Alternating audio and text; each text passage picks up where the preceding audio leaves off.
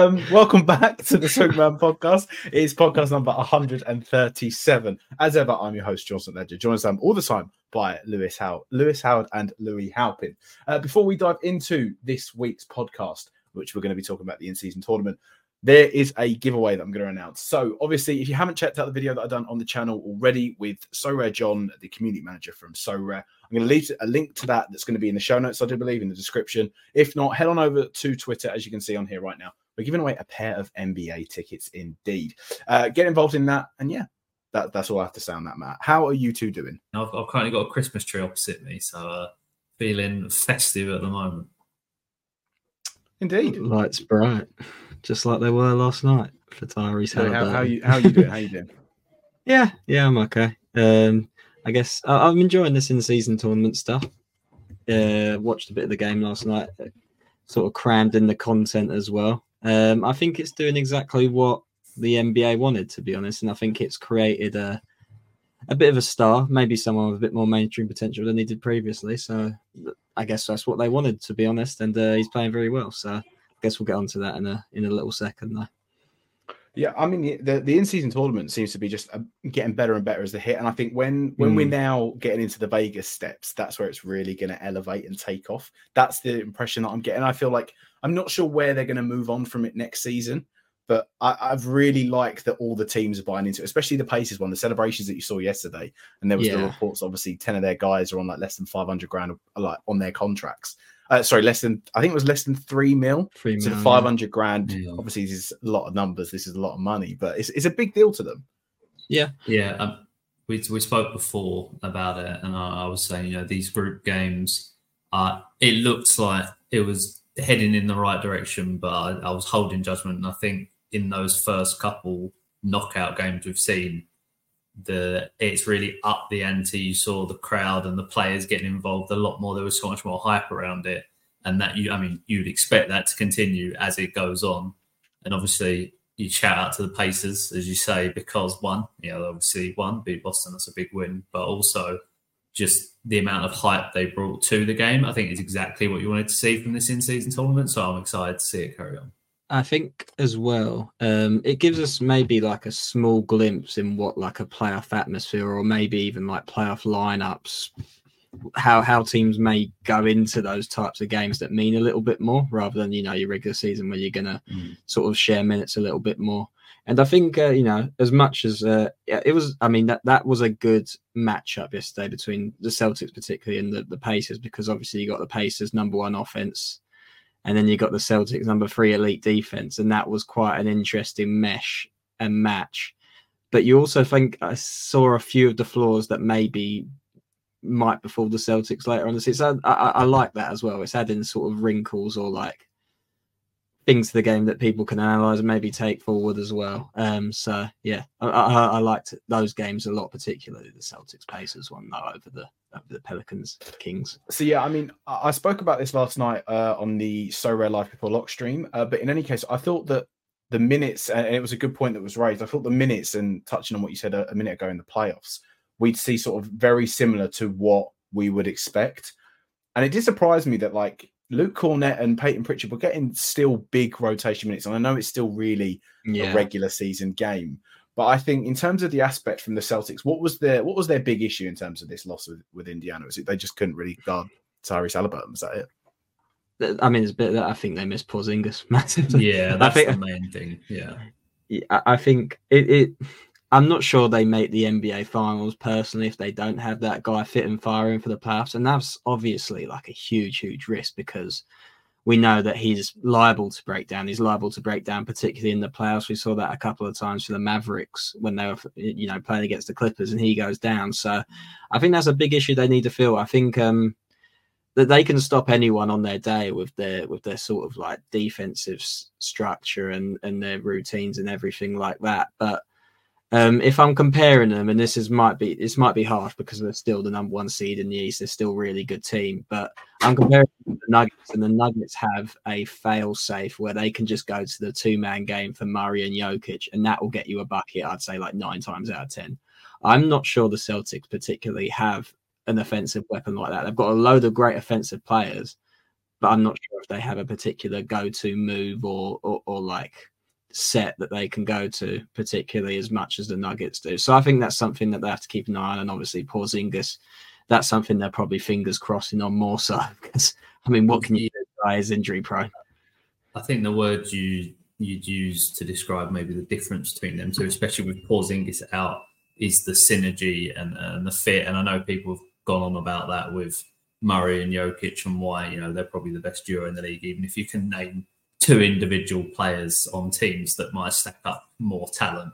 And with the Celtics, I think you need Drew Holiday and Porzingis to sort of get that synergy down as a group, because it's been said for years, Tatum and Brown obviously aren't a natural fit together. But with Porzingis healthy, I think that they'll be fine in that sort of sense late in games, just with what he brings with the spacing and how he manages to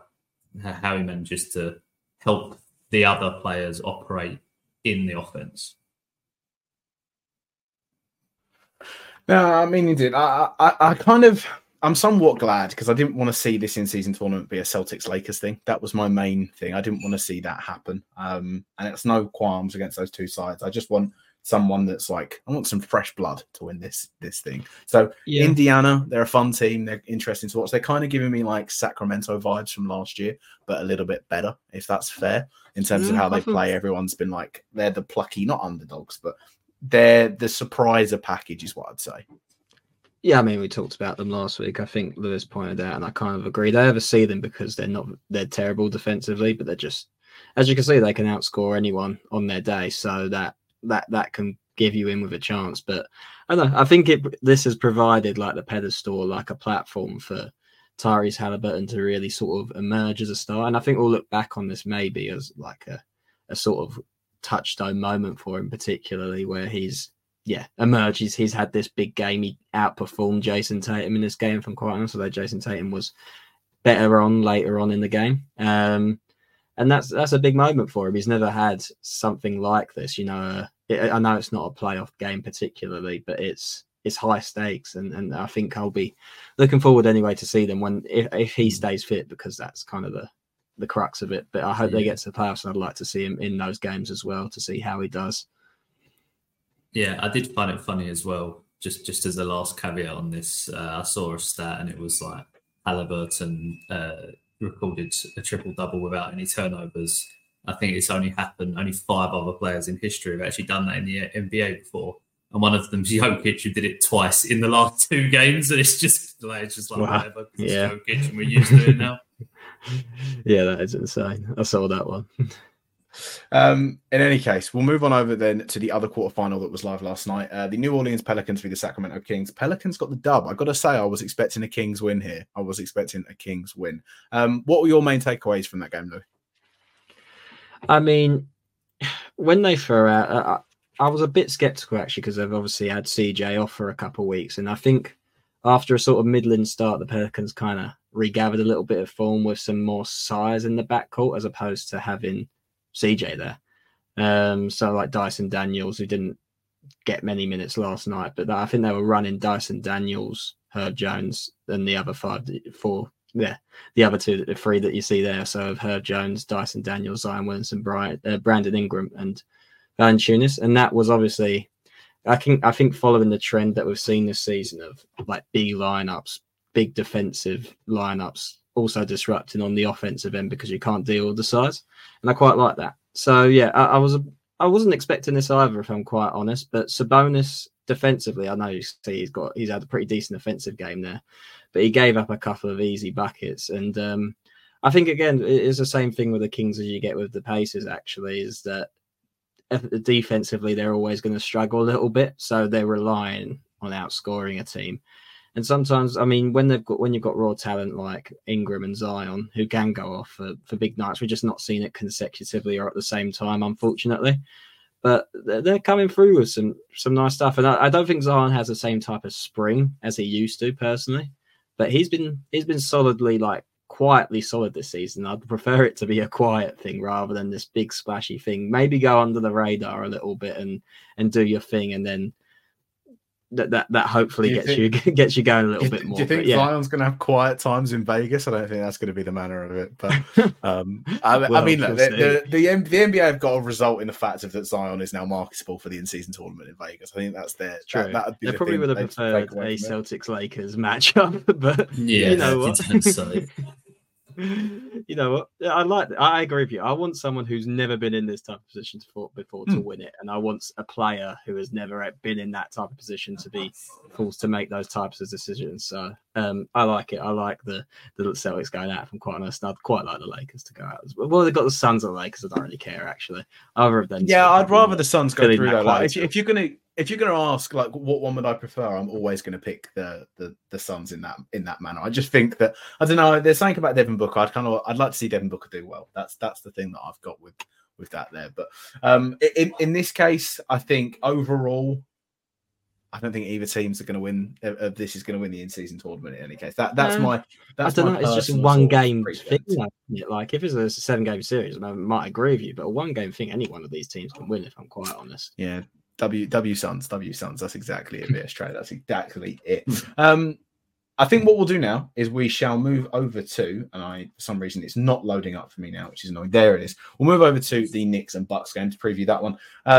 I said earlier on last night as well. For me personally, I see this going the way of a Bucks W, but Jalen Brunson puts up like 35 or 40 points just because it's the sort of tale of every guard that's somewhat decent against the Bucks lights them up.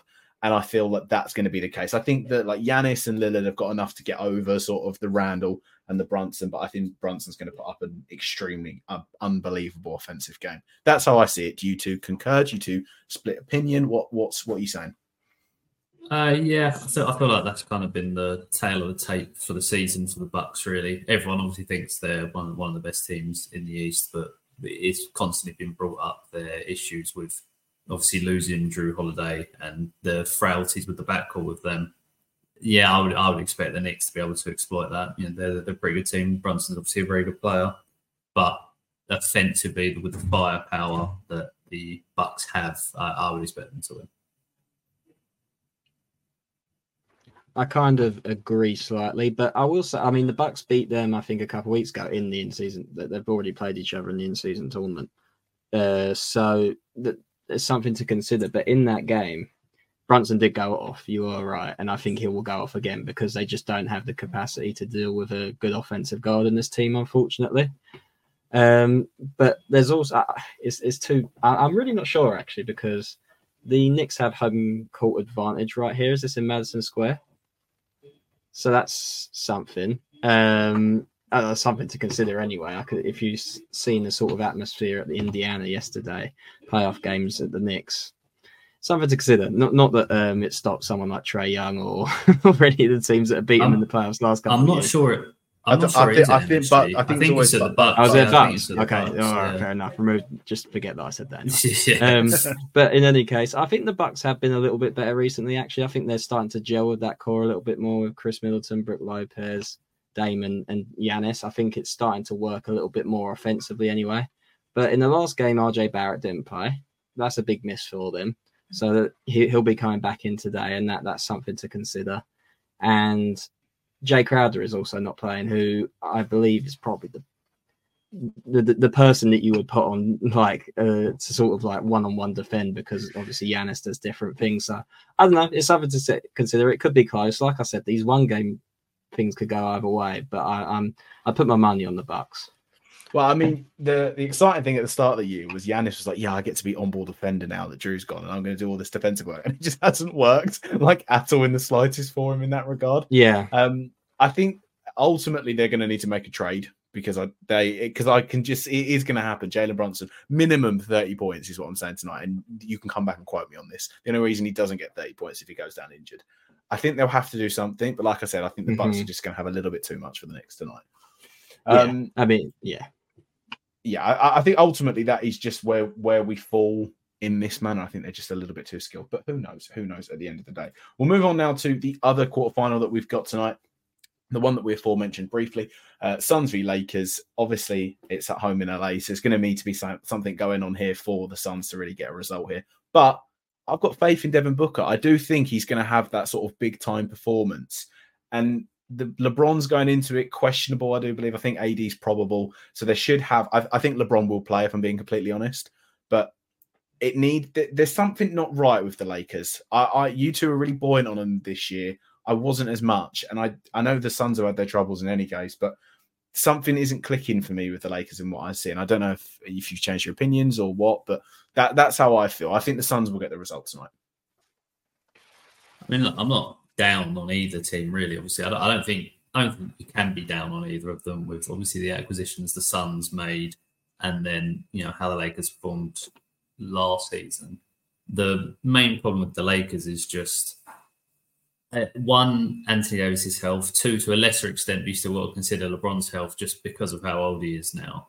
And then you've got, the D'Angelo Russell issue of sometimes he goes ballistic, sometimes he goes cold. But overall, I think if I had to pick now, I'd pick the Lakers purely because obviously, even though Devin Booker's back, the Suns aren't going to be at full strength. And I just think I think they've played twice and the Lakers have beaten them twice this season as well. But I don't know what the stats actually are for them this season, but I like how defensively they match up to a lot of teams with Anthony Davis. Personally, I think Anthony Davis, if he plays enough games, has probably been the second best defensive player this year. Even with his inconsistencies? Even with his inconsistencies, I'd say he's probably been the second best defensive player this year. After Rudy, obviously. Yeah. Well, we might be doing stocks rising and falling. He might get a little shout out. I don't know if George would permit it, to be honest. He might get the stream down before we can name it. Well, we'll get onto that later, but yeah. Yeah, and at the end of the day, the Suns are obviously going to score points. They've got the players to do it more so than nearly any other team in the league. But I think the Lakers are the more well-rounded team. But because of maybe not their issues, but things that can happen to that Lakers team that I listed, there's always a chance that the Suns just, score a ridiculous amount of points and win the game. Yeah, I mean that's the total sort of aim of the Suns team, right? The way they put it together, they're not really focused on the defense. And I think if you look at it from a matchup standpoint, the size that the Lakers have should kind of overwhelm what the Suns can put out there, really. And Nurkic, if he's healthy, which is not a lot of the time, but that's a lot for him to deal with personally. And also, I'm not sure, is KD playing in this game? I think he might be sort of like a late decision or something like that. That would obviously affect my decision. He's not on the injury report. So right. And obviously Underdog normally tweets these out a little bit closer to the time, but he wasn't tagged as questionable or doubtful. So I think he's fine and good to go. Same thing with Booker because he played the last game. So I think they're all good. It'll just be the case of I think the main ones are going to be on AD and LeBron. Yeah. Okay. So obviously Brad Beal is not playing either, but that's kind of part of the course this season as well. So I mean, okay, if he's playing, then I have to take that into account. To be honest, I do kind of agree with you. My sort of belief in the Lakers has waned a little bit. I'm not sure if I really put them in title contention to begin the season, but I like the acquisitions they made. They kept their sort of core intact and added on top of it particularly, but it's just not seemed to work as well as I thought it would do. I know they're not really happy with the coaching. If I'm quite honest, Austin Reeves hasn't really kicked on like they expected. LeBron's still playing a lot of minutes. So I think they're probably going to make a trade. They can't make a trade at the minute due to the sort of extension rules and everything like that. But I'm not sure what it will be, if I'm quite honest. Do you think they need a third scorer? We've seen them go that way with Russ, and that didn't exactly work out like they intended. Do you think that it's a sort of case where they're entering the Caruso sweepstakes? I know they want 2 first-round picks for him, so it depends on what you're willing to give up and what you think the Lakers' ceiling is as a team. I think in their heads, they probably think we can go for a championship if we've got LeBron James and Anthony Davis, but in a weird sense, I don't really see it. I'm not sure what move they could make, particularly for me, that would put them above the Nuggets. That's just my opinion, but yeah. So I think this year, the Lakers have got a 2-year window left with LeBron, is what I'd say. I think he plays this year. I think he plays next year. He might do a year after, but I think I'm not sure. I don't see it personally. So I think he'll stay as long as his son can play basketball. I think he'll try, and then because at that point we're talking, he's going to be 41. We're going to say. And I know obviously everyone's like, there's no way he's ever going to stop. But there does have to be. Father Time will get LeBron at one point. Like, it just does happen. But I think in any case, in terms of like prime LeBron, we're not in prime LeBron, but still a usable LeBron that can take a team to a championship. I think you're looking at a 2 max 3-year window, right? And in that case, I don't see it happening with D'Angelo Russell, but I don't see it happening with any of the guys that are on the trade block at the moment in terms of scorers. Zach LaVine does not move the needle for me for any team that could go and get him. That's why I don't think there is a big trade market for him potentially, because I think that deal would have already happened if so.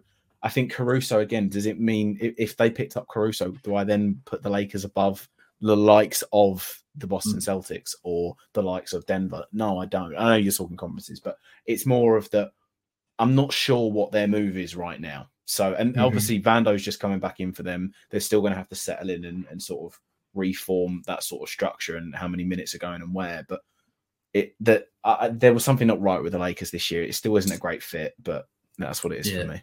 I mean, for me, if I'm looking at it, obviously they're not going to be able to. You have to work with what you've got, right? So it's not like they can just add some mega superstar that's going to put them over the Nuggets and the Celtics and the Bucks, whoever you want to put in that conversation easily. I think it's just assessing your weaknesses and maybe trying to flesh out the roster. And for me, the way they have to approach it is with outside shooting, because they're just not good enough to. If you're gonna win the championship, you have to be a better outside scoring team than they are. I think they're second to last in the league in 3-point percentage. I want to say. I think it's the Grizzlies, obviously, are just rubbish at the moment. Last, and then it's them. That's just not a recipe for success, especially when you look towards the postseason when things start to go more towards that way, and maybe that's why we see some teams drop off that are much stronger in the regular season. So for me, it would be to try and get some better outside shooting. Other than that, there's not really much you can do. So I think if you are of the opinion that the Nuggets are just a better team than the Lakers, then I don't think there's that much they can really do to change that. The thing is, I guess you would say in their head that they probably do have good outside shooters. They're just not performing like they expected. I know Rui was on a hot streak in the playoffs, but like someone like Gabe Vincent, Austin Reeves is a big one. I think they need. I think what you're saying is they need to sort of maximize what they have now rather than look outside for something, because, like you said, yeah. But if they do look outside, I think it has to be for shooting mainly, because I don't think they're. You're talking about like Zach LaVine's. I don't think they're going to have like a one player like that who's going to completely transform the team. I think you have to know what you are, which is a primarily defensive team, and that's what you're going to have to base your success off, and then build from there. And I think the way that they can build from there is with some more outside shooting. And, you mentioned Austin Reeves. I think that has been the one where he hasn't maybe played to the level that we saw in the playoffs, and you'd hope that they can figure that out. And I think they probably will figure it out. Totally. Right. So obviously we've got the bracket on screen here right now. I think we all agreed that we think the Bucks are going to go through, right? Yeah. So we've got Bucks playing the Pacers, and then where are you two falling? I've got Suns. I'd go Lakers. Okay, so unfortunately they should take the L there. So Suns going through. Suns, Pelicans, and Bucks, Pacers. There's not too much. This is a hyperbole. This is a sort of thing that we're predicting here now. Where would you fall, and then who's going to win the championship? I'm going to go to you first, Lewis. Briefly sum up who you think both semi-finals and final. Well, the Bucks. No in-depth analysis, vibes only. Where you feeling? The Bucks Pacers is an interesting one, right? Because we were talking about how much people have exposed maybe some of the defensive weakness of the Bucks. And no team is better suited to do that than the Pacers right now, really. So you look at that and you think, yeah, maybe. So you know what? Because of how much motivation I saw on the bench as well, I'll go the Pacers. I'll go for the upset. And then what do I want out of Pelicans and Suns? I'll go with both. I don't know if you count the up ones and upset, but I'll go with the Pelicans as well. One, we'll go with Pelicans, Pacers, two that you wouldn't expect, and the Pacers will win the whole thing. I've got the Pacers going through against the Bucks for the reasons that Lewis outlined, just because I quite like it. I like the story. But I'm going to go the other way. I think the Suns will beat the Pelicans. I think the Suns are in really quite good form as well. So I think they'll go into that with a bit of a bone to pick, point to prove. I might. I think the story ends there. I think the Suns might win it. I've got a feeling. Yeah. I've got a feeling that the Suns might win it. I was just going pure vibes. Vibes. If I'm honest, I'd like either Indiana or the Suns to win it, but I think the funniest narrative of them all would be Zion in Vegas winning it, and the aftermath that would happen of a Zion Williamson partying in Vegas after winning the in-season tournament. I think the stories that come out of that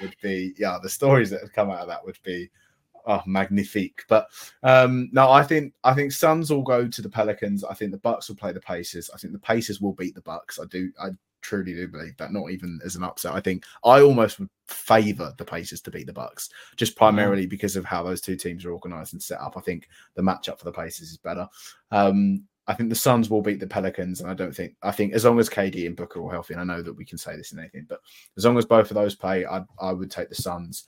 And then I think the Suns will do it, but it'll be a really, really close game. I think that's where it's gonna lead to. But yeah, so I mean, look, I think in terms of in-season tournament stuff, and I'd kind of almost it seems like it's gone really quickly. I don't know if you two agree on that one. I don't know if they could maybe prolong the start of it a bit more next year, or if that's not something that would potentially work. But it seems like the group stages of it, or however they called it, it went in a flash, and then all of a sudden we're talking about semi-finals. Do you know what I mean?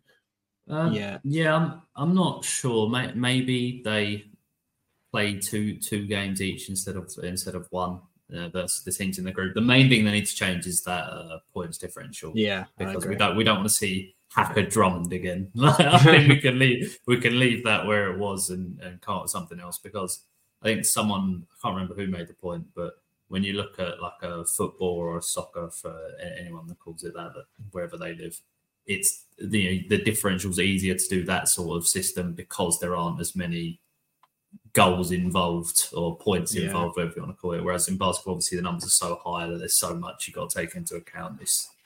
It's far easier to do it another way. I think they will change that. I think I mean, this isn't really an in-season tournament type of thing, but as more of an addition to. Obviously, the NBA would win this because they've got the best basketball players in the world. But maybe an extension to other countries, make it international. Obviously, international basketball is something that's growing.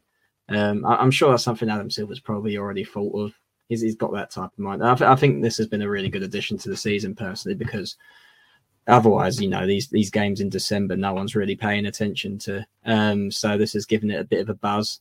I do expect it to be given us some sort of sponsored name next time, because in season tournament, it's not exactly in season tournament. Yeah, it's not catching the attention on a name basis, shall we say? But I like the unique nature of the courts, the uniforms, even if they're ugly. I just like that it's been given it a different feel. So I don't think the courts are ugly. Do you think the courts are ugly? I think it's hard to watch after a while. Yeah, I don't love them either, I'll be honest. But it's very nice because it's like it makes you feel like it's on a different platform to the regular NBA games, which it obviously is. It's very reminiscent of the old school like 2K custom courts where people would have like bright red on their court and it would bleed your eyes if you was ever playing it.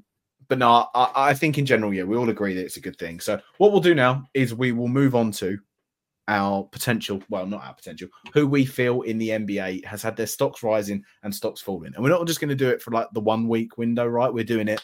We're going to go for the sort of, we're a quarter of the way through the season. Is that what we were saying? So we're going to take that into question with everything. So obviously I'll whip out the...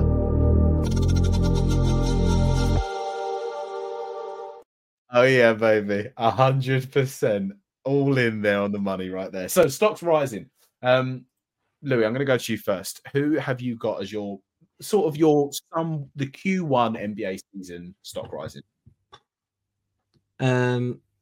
I've just got to go to Minnesota Timberwolves personally. It's the only way to go. Probably mentioned them before in one of these. I know Lewis did last time, but it's just too impossible to ignore from where they were at the beginning of the season, where I think I picked them for the under, which was like 43.5. I can't remember particularly, to first in the West. It's the longest.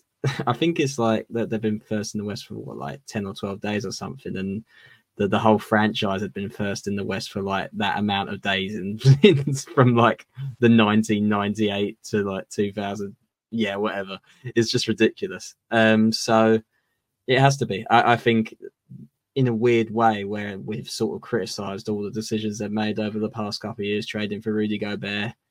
Mike Conley trade seemed a bit strange. DeAndre Russell kind of had a decent start at the Lakers last year, maybe thinking, oh, maybe they let go of him too easily or whatever. But it seems to have all worked out at this point in the season anyway. The size really stifles a lot of teams on both ends of the floor. Rudy Gobert is, I think, maybe at his defensive peak at the moment, even though he's won Defensive Player of the Year 3-4 times already.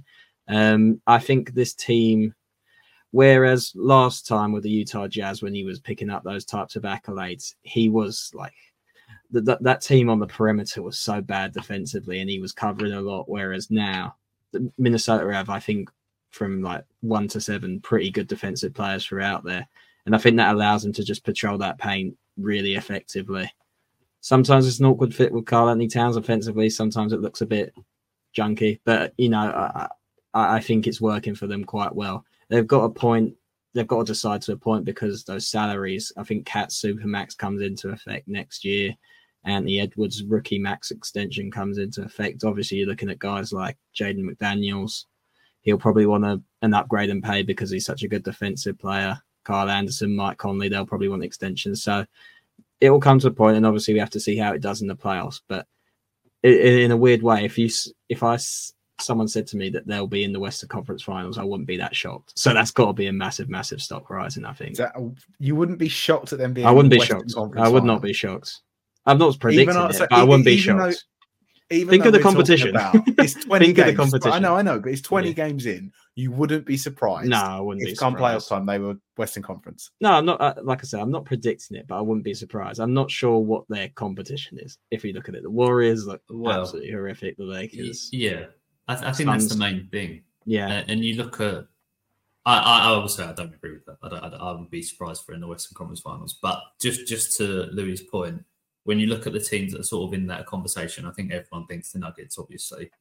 And then you look at, I think after that, you look at the Suns, who, had their injury issues start with and have their glaring defensive frailties. And then you look at the Thunder, another team that have been doing really well. I don't know if you watched, personally, if Lou was going to say the Minnesota Timberwolves, I would have said Rudy Gobert. If you watch that Thunder game and the defense he played on Chet, he had him locked the entire game. The last couple games have been really impressive from him. And I do think he is. I know I said AD is probably second for Defensive Player of the Year.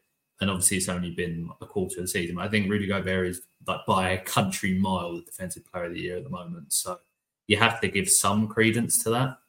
But I do think when it comes to translating to the playoffs, we will see a bit of a drop off. But how much and how much they can compensate for it, unlike maybe some of the teams Rudy's been on in the past, I don't know. And I think there was a podcast quite a while ago when he maybe first joined or when they're having their troubles. And I think I spoke about adjusting to, Kat and Rudy especially adjusting to how they have played defense before, especially with how Rudy plays and how they would have to change to sort of match that. And I think that's gone a long way to helping them become the defensive monsters they have been in the league so far this season. So you got to give it, obviously, its props, and you can't completely dismiss it. But I personally would still be surprised if they got to the Western Conference Finals. So who's your sort of stock riser then for Q1? So, the first quarter of the NBA season. I mean, as I said, mine would be the Timberwolves, or if not them, really go ahead. But we've touched on them both. So I'll say I'll go with one that we were all high on before the season. And I mean, they're 14-6, so you can't really ignore them if they're up with the Celtics and the Bucks. And that is the Orlando Magic. And we talk about defense. I think that's the first thing you have to look to for them as well. I think they're fourth in defensive rating this season as a relatively young team who you'd expect to only improve as time goes on. It's a fantastic starting point for them to be at. I don't think they're obviously going to be having basically the same record as the Celtics and the Bucks by the end of the season. But you got to take the positives when they come. And I think you look at their team, you look at obviously Paolo Banchero has been playing great. Wagner's been playing great. There's a lot to like about this Magic team. Indeed. I can keep my one short and sweet. I mean, for me, it's none other than Tyrese Haliburton. I think he's sort of stolen the headlines and the show. The Pacers haven't had the most unbelievable record, but the stat lines he's been putting up, the clips, everything that he's been getting for the Pacers this season has been phenomenal. I don't think everyone knew he was a talented point guard. I don't think anyone would have predicted him to have this sort of start. He's in MVP conversations for sure, which is mental considering what it is. And you even have people now going back and being like, did the Kings trade the wrong point guard, and everything coming from it and all of that sort of talk. And the fact that the Kings are talking about this whilst they're still obviously rolling with Sabonis and Fox shows just how good he has been for them. In any case, though, whenever there is stock rises, there's also stock fallers.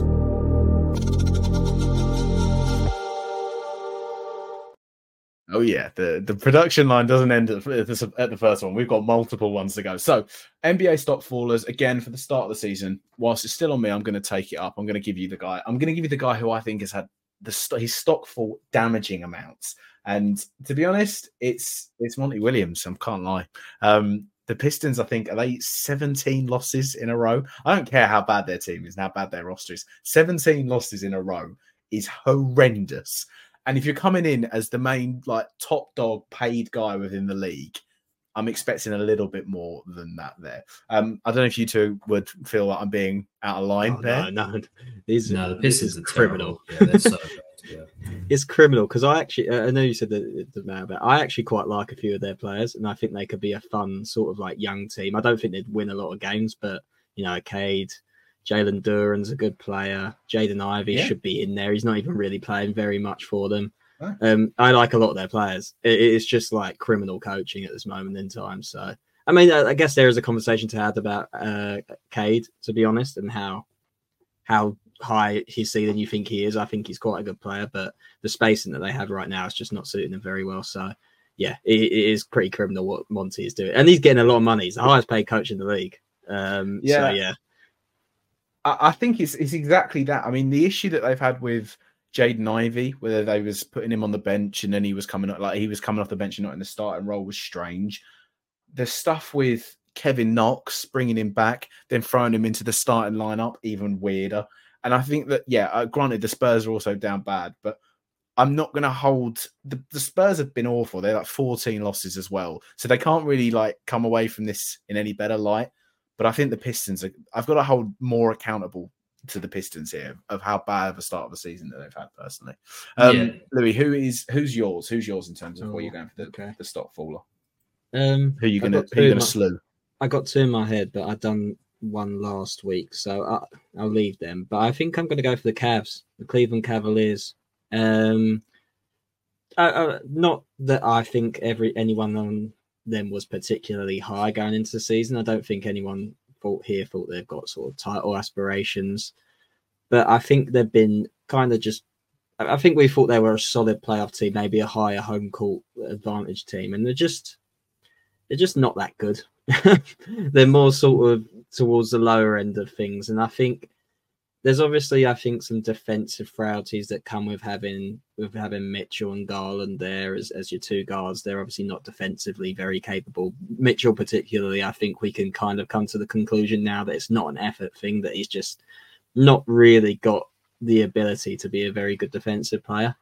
But you would think that would be sort of maybe covered up by the fact they got Mobley and Jared Allen. They've got these really big units in the front court as well. But I just think there's a lot of crossover with a lot of the guys they have. I think Garland and Mitchell want to do a lot of the same things offensively. I think obviously Mobley and Allen, there's some crossover there to what their skill sets are. And I think just sort of shot creation is a little bit of an issue for them sometimes. And it's just a whole lot of meh at the minute. It's nowhere. And they gave up a lot to get Mitchell, and it feels like they should be higher on the totem pole than they are. So I think they've been a bit of a disappointment for me, especially because I think I picked them on the over and they had a pretty sizable amount of wins on that over. I can't remember what it was, 49 and a half, something like that. So I think that has to be mentioned. So, I mean, if Lewis doesn't pick them, I was either going to shout out the Golden State Warriors, because they've gone from potential title contenders to me to hopefully get the play-in. Not the play-in. Yeah. Hopefully get the playoffs or outside of play-in, but yeah. Yeah, I think with the Cavs, the issues that we thought would happen with the fact that they've got Mobley and Jared Allen have come to surface, which is they just are quite offensively stunted. I think that's why people thought a trade was going to be coming before the season to maybe move Jared Allen. And that didn't come to fruition, obviously. And they're still a decent team, but when we compare them to the expectations that we had for them, I think that's where you've got to come in and say that they're just underperforming. Right then, Lewis, who is your stock faller? Who have you got then? Yeah, look, I mean, Ace Adam here. Ace Adam's agreeing with Louis, so I mean, Louis, you can take the dub on that one. But there's a few to choose from. To be honest with you, I think the standout one is the Warriors, because just to throw another couple of teams under the bus, because we might as well. The Grizzlies are obviously terrible, but they've got the caveats with the injuries, and I'd throw the Bulls in there as a really, they've underperformed a lot. Their offense is putrid, but I don't know what people's expectations of the Bulls really were. So I'll go with the Warriors, because I think, when we listed out our tiers of teams and where they would compete for the championship, the Warriors were underneath what you would call your championship favourites, which were literally like the Bucks, the Celtics, and the Nuggets. Maybe you put another team in there, I don't know, but they'd be right underneath that. And they're just nowhere near that at the moment. I think a lot of people have pointed out or singled out Clay and maybe his regression and how he's not performing. But I think you just have to look overall at that entire Warriors roster that isn't called Steph Curry. They're just not playing well. He is having to do an enormous carry job when he shouldn't be having to do it at his age. And the aspirations, I think, even though it's only been a quarter of the season, have just died off a cliff for this team. Yeah, I think I wouldn't put the Bulls in this conversation, primarily because even when we was having discussions in terms of where we feel expectations are for teams this year, we all said if the Bulls have like a bad start, it's going to be blow up season for them and change everything. So we had that sort of level of doubt already inbuilt. Whereas with the Warriors, there was no real sort of talk about if they're this bad, then it's going to look terrible for them. Clay looks horrendous at the minute. That's the thing. That's their big issue. Andrew Wiggins hasn't turned up for them, and he's had a couple of games. Bigger. I think Wiggins is bigger. I don't think it is. I think Wiggins has been poor, but he still had like a game against the Kings. He was good, and a few others. Clay on defense looks so bad right now. Teams are targeting Clay on defense on that. Like Paul George got that big that Clippers game was horrendous for them. Yeah, that was a big old dent in confidence for them, I think. But look, this team have shown enough that when it comes down to the business end of the season, they can sort of rally together and show signs of it. But you're asking yourself the question now: is this finally the year where you think the Golden State Warriors are going to slowly go down, and it's going to be their time to look at rejigging things? And I think when you single out Clay and Wiggins, the real issue with them underperforming is they're integral to how that team functions. And if they're not playing well, then the whole thing falls apart. Really. Obviously, Steph being the number one with that, but Steph isn't going to fall apart. Steph's still minimum top 7 player in the league, probably. So that's not. How long do you think Steph's window is? Because Steph's 35. The Steph one's interesting because obviously, the shooting touch isn't going to go away like athleticism is. Yeah. But carrying a team like he's having to is obviously it's a heavier load, and you don't want that as someone aged 35. So that's not going to help. But with the way he plays, and obviously what his primary weapon is, I do think he's got a decent amount of longevity. But that window, the window can't be going forever at 35 years old. So I think you see that with how they've shifted their team construction and what I think they'll end up doing with trades as well. They're going to try and maximise the window they've got left instead of trying to do that transition while still keeping a top-tier team, which is what they've tried over the past couple of years. So you're thinking, right, the younger, like Kuminga, Moody. Yeah, exactly, yeah. I think Wiggins is probably going to be the one to go as well. I can't see him trading Clay because of the sentimental value of that personally. I think Wiggins is going to go personally, but I'm not sure who it's going to be for. I think we before mentioned Zach LaVine. Maybe he could do something here. I'm not too sure that moves the needle. I heard Pascal Siakam floating around. I think he feels some needs for them, but obviously he's got some pretty big concerns as well. So, yeah, it's not looking great right now, but you have to maximise that window, Steph. You definitely do, because, like you said, if you've got a top 5 player in the league, you've always got a chance, basically, to be in that conversation. Maybe Jokic is. I've heard some people argue that Jokic is so far beyond, like the gap between first and second is so far beyond that maybe it doesn't matter as much. But I'll give it a go. You have to give it a go, basically. But the Clippers could have been in this conversation as well. But my personal expectations weren't high for them coming into the season, so they're kind of about where I thought they would be. No James Harden, obviously, in that initial expectation. I thought they'd be a bit better, but I just think looking at I know there's only one game between them at the moment, but looking at where the prospects of the team is heading into the rest of the season, I think you have to be higher on the Clippers than you are on the Warriors, even if you're not particularly high on either of them. Yeah. No, agreed. Right, so before we get ourselves out of here for this part, I mean, have either of you two got anything else that you want to sort of touch on before we head off? No, I think that's about everything.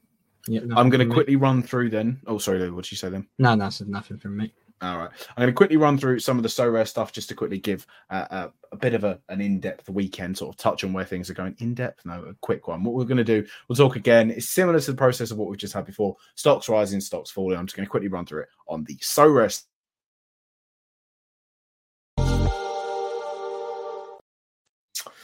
Right then, so in terms of what we've got on So Rare at the moment, obviously we're in that sort of longer game week with this knockout round going on, the 25k prize tournament. I'll give you a quick update as to where I am in terms of that one.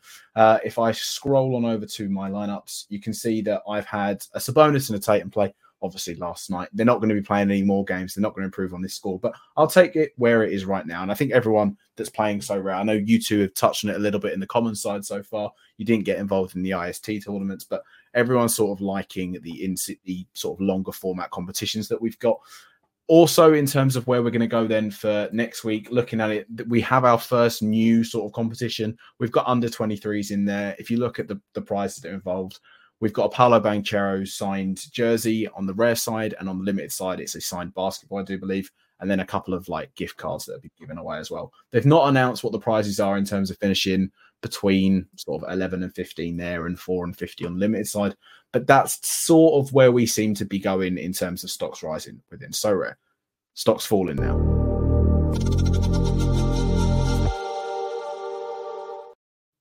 It wouldn't be a stocks falling section if I didn't talk about the secondary market on the rare side. Now, we are waiting with bated breath for the rare reward update to come. I think it's game week 15 that it's scheduled in for, but it isn't really...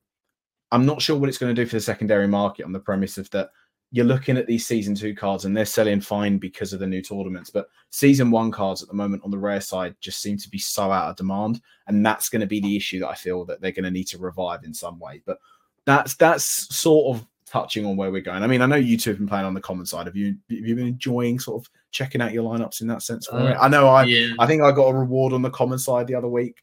I think you came close, Lewis, right, on the commons? Yeah, it was just Josh Giddey let me down. Unfortunately, I was actually really high until that got involved. But yeah, it's interesting. That's not the worst thing he's done this season as well. So yeah, well, but I allegedly, I do want to get involved in it more, obviously, and I do need to buy some more limited cards. It did make me laugh. I bought one and then just didn't buy anything else, so I left it for a while. And then obviously because some people have seen I've just got one random limited card in just my entire collection of just common cards. Someone sent me a request for like a trade request for that Jalen Green for like 16p or something because they were like, he doesn't know what he's doing. So that just made me laugh. But yeah, I've enjoyed that voice. Yeah, I got a couple limiteds as well. Not as well on that front, but I had when we done the first physio, I think you remember that I had, I think I mentioned him as well. I was like, I think this guy's meant to be quite good. It was Jaime Jaquez. I think that's how you pronounce his last name. Apologies. Jaime Jaquez, the Heat guy. And he has risen exponentially in value and performance, actually. So that's been quite nice to see. But I saw some tweets from like not NBA Centel, not like those troll accounts, but it was more on like they was talking about how some alleged basketball front office GMs or front office guys were like, we'd rather have Jaime than Damian Lillard in his current situation. I'm like, no, you wouldn't. So it's all of them ones. But I mean, he's a solid pickup. I actually think. I mean, outside, so I think he's a really good basketball fan. I think the Heat are actually quite good this season. But yeah, in a so rare sense, he's been quite a little get for me because he was lower in value before. But yeah, so that's been quite nice. I've had a couple sort of common rewards every now and then, but I just not as skilled. Whenever I see I've got a guard playing the Milwaukee Bucks, I'll always play him. He's always in there. So that's my lone advice on so rare from me personally. Indeed. Right. What we'll do then is we're going to round that one up there. Thank you very much for listening and for watching. If you're watching this live on YouTube, drop a subscribe. What are you doing? Subscribe to the channel, like the video, comment down below. If you're listening to this on playback on Spotify or Apple Podcasts, whatever you're doing, leave us a review over there. It would help us out more than you could possibly imagine. I think that's going to wrap it up though. So we'll catch you. I don't know where I'm going with this outro for it. My head is absolutely fried from it today. We're going to catch you in the next podcast. Thank you very much for listening and peace.